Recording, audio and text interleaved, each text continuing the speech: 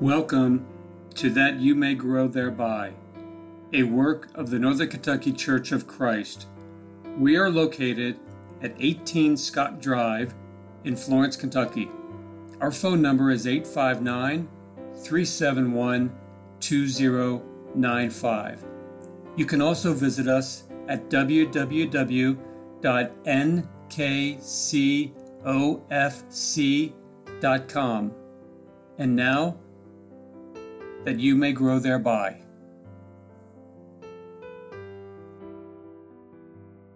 Thank you for listening to That You May Grow Thereby. I am Greg Littmer, one of the elders of the Northern Kentucky Church of Christ, and today I want to talk to you about the sad fact that it is oftentimes a lonely world in which we live. To begin, I want to look at Ecclesiastes chapter 4, verses 8 through 12. Again, that's Ecclesiastes chapter 4, verses 8 through 12. Solomon wrote these words, "There is one alone, and there is not a second. Yea, he hath neither child nor brother, yet there is no end of all his labor. Neither is his eye satisfied with riches, neither saith he, For whom do I labor, and bereave my soul of good? This is also vanity, yea, it is a sore travail. Two are better than one, because they have a good reward for their labor. For if they fall, the one will lift up his fellow. But woe to him that is alone when he falls, for he hath not another to help him up. Again, if two lie together, then they have heat. But how can one be warm alone?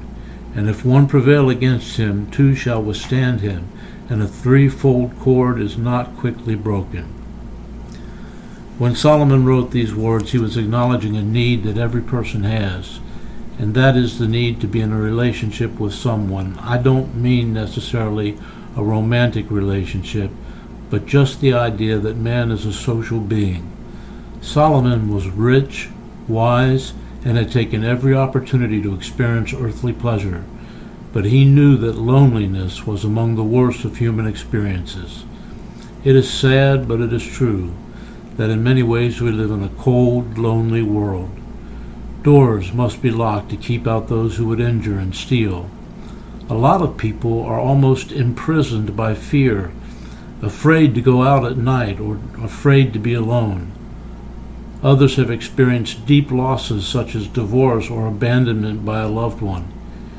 In all these situations, our modern world reinforces the loneliness that all face. From death to a job loss to crime, we can find ourselves forced into ever smaller realms in which we know fewer and fewer people and interact with fewer and fewer people. In loneliness, we face an empty life and uncertain future. Where does loneliness come from, and how can it be changed? People are lonely when they place their emphasis upon material things. This society in which we live has sold people a bill of goods. It tells us that we will feel better if we have enough. If we have enough money, we'll feel secure. If we have the latest car or the biggest house, well, then we'll be satisfied. With all of the advertisements pointed in that direction, the majority of Americans seem to have bought into the idea that happiness is to be gained by having enough stuff. Sadly, so many people who succeed in having money and an abundance of things find themselves lonely. One who comes to mind is the prodigal son from Luke chapter 15, verses 11 through 15. You remember the story. It says, "A certain man had 2 sons, and the younger of them said to his father, Father, give me the portion of goods that falleth to me. And he divided unto them his living. And not many days after, the younger son gathered all together, and took his journey into a far country, and there wasted his substance with riotous living. And when he had spent all, there arose a mighty famine in that land, and he began to be in want. And he went and joined himself to a citizen of that country, and he sent him into his fields to feed swine." I believe the prodigal son learned that someone with money and the willingness to spend it will have a lot of friends more than willing to engage in the riotous living with them. But once the money is gone, so are the friends. How many times do we hear wealthy celebrities bemoaning the fact that they often can't tell if people want to be their friends because they like them or want to be their friends because they like their money and their prestige. A person can be surrounded by a lot of people and still be lonely. Having a lot of wealth doesn't mean we will be happy. It doesn't mean our kids will turn out well. It doesn't mean we will have a strong marriage. Because contentment lies in God, not in things.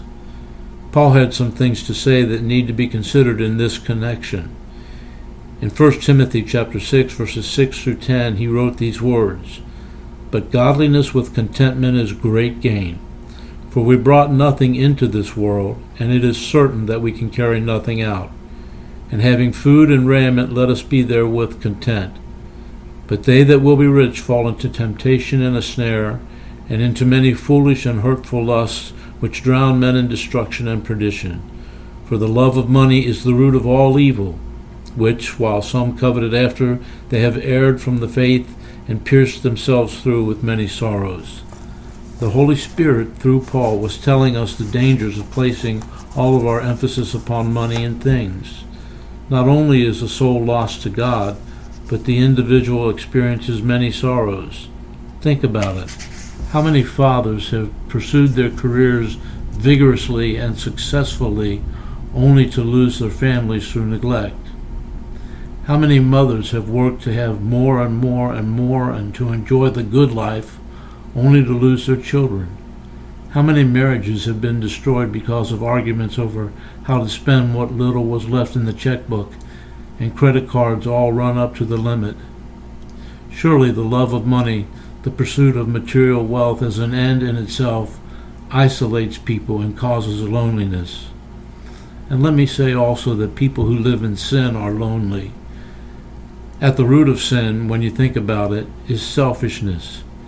Eve was tempted by the desire to be like God in Genesis 3:6. Man is tempted when he's drawn away of his own lust and enticed. Sin results in separation, isolation from God, and often from our fellow man. Nevertheless, our world today continues to send the message that having fun by living in sin will make us happy.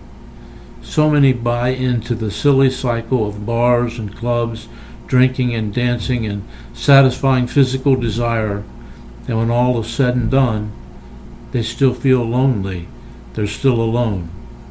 Real happiness lies in being close to God and close to others, not in pursuing selfish pleasures.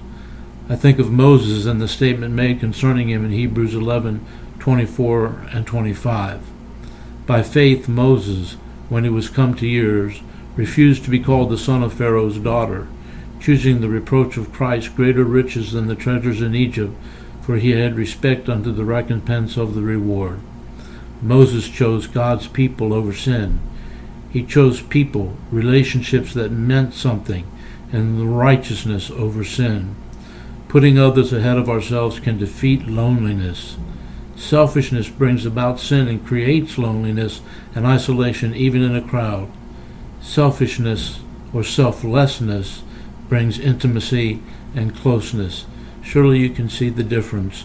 I'll have more to say about this in the next episode.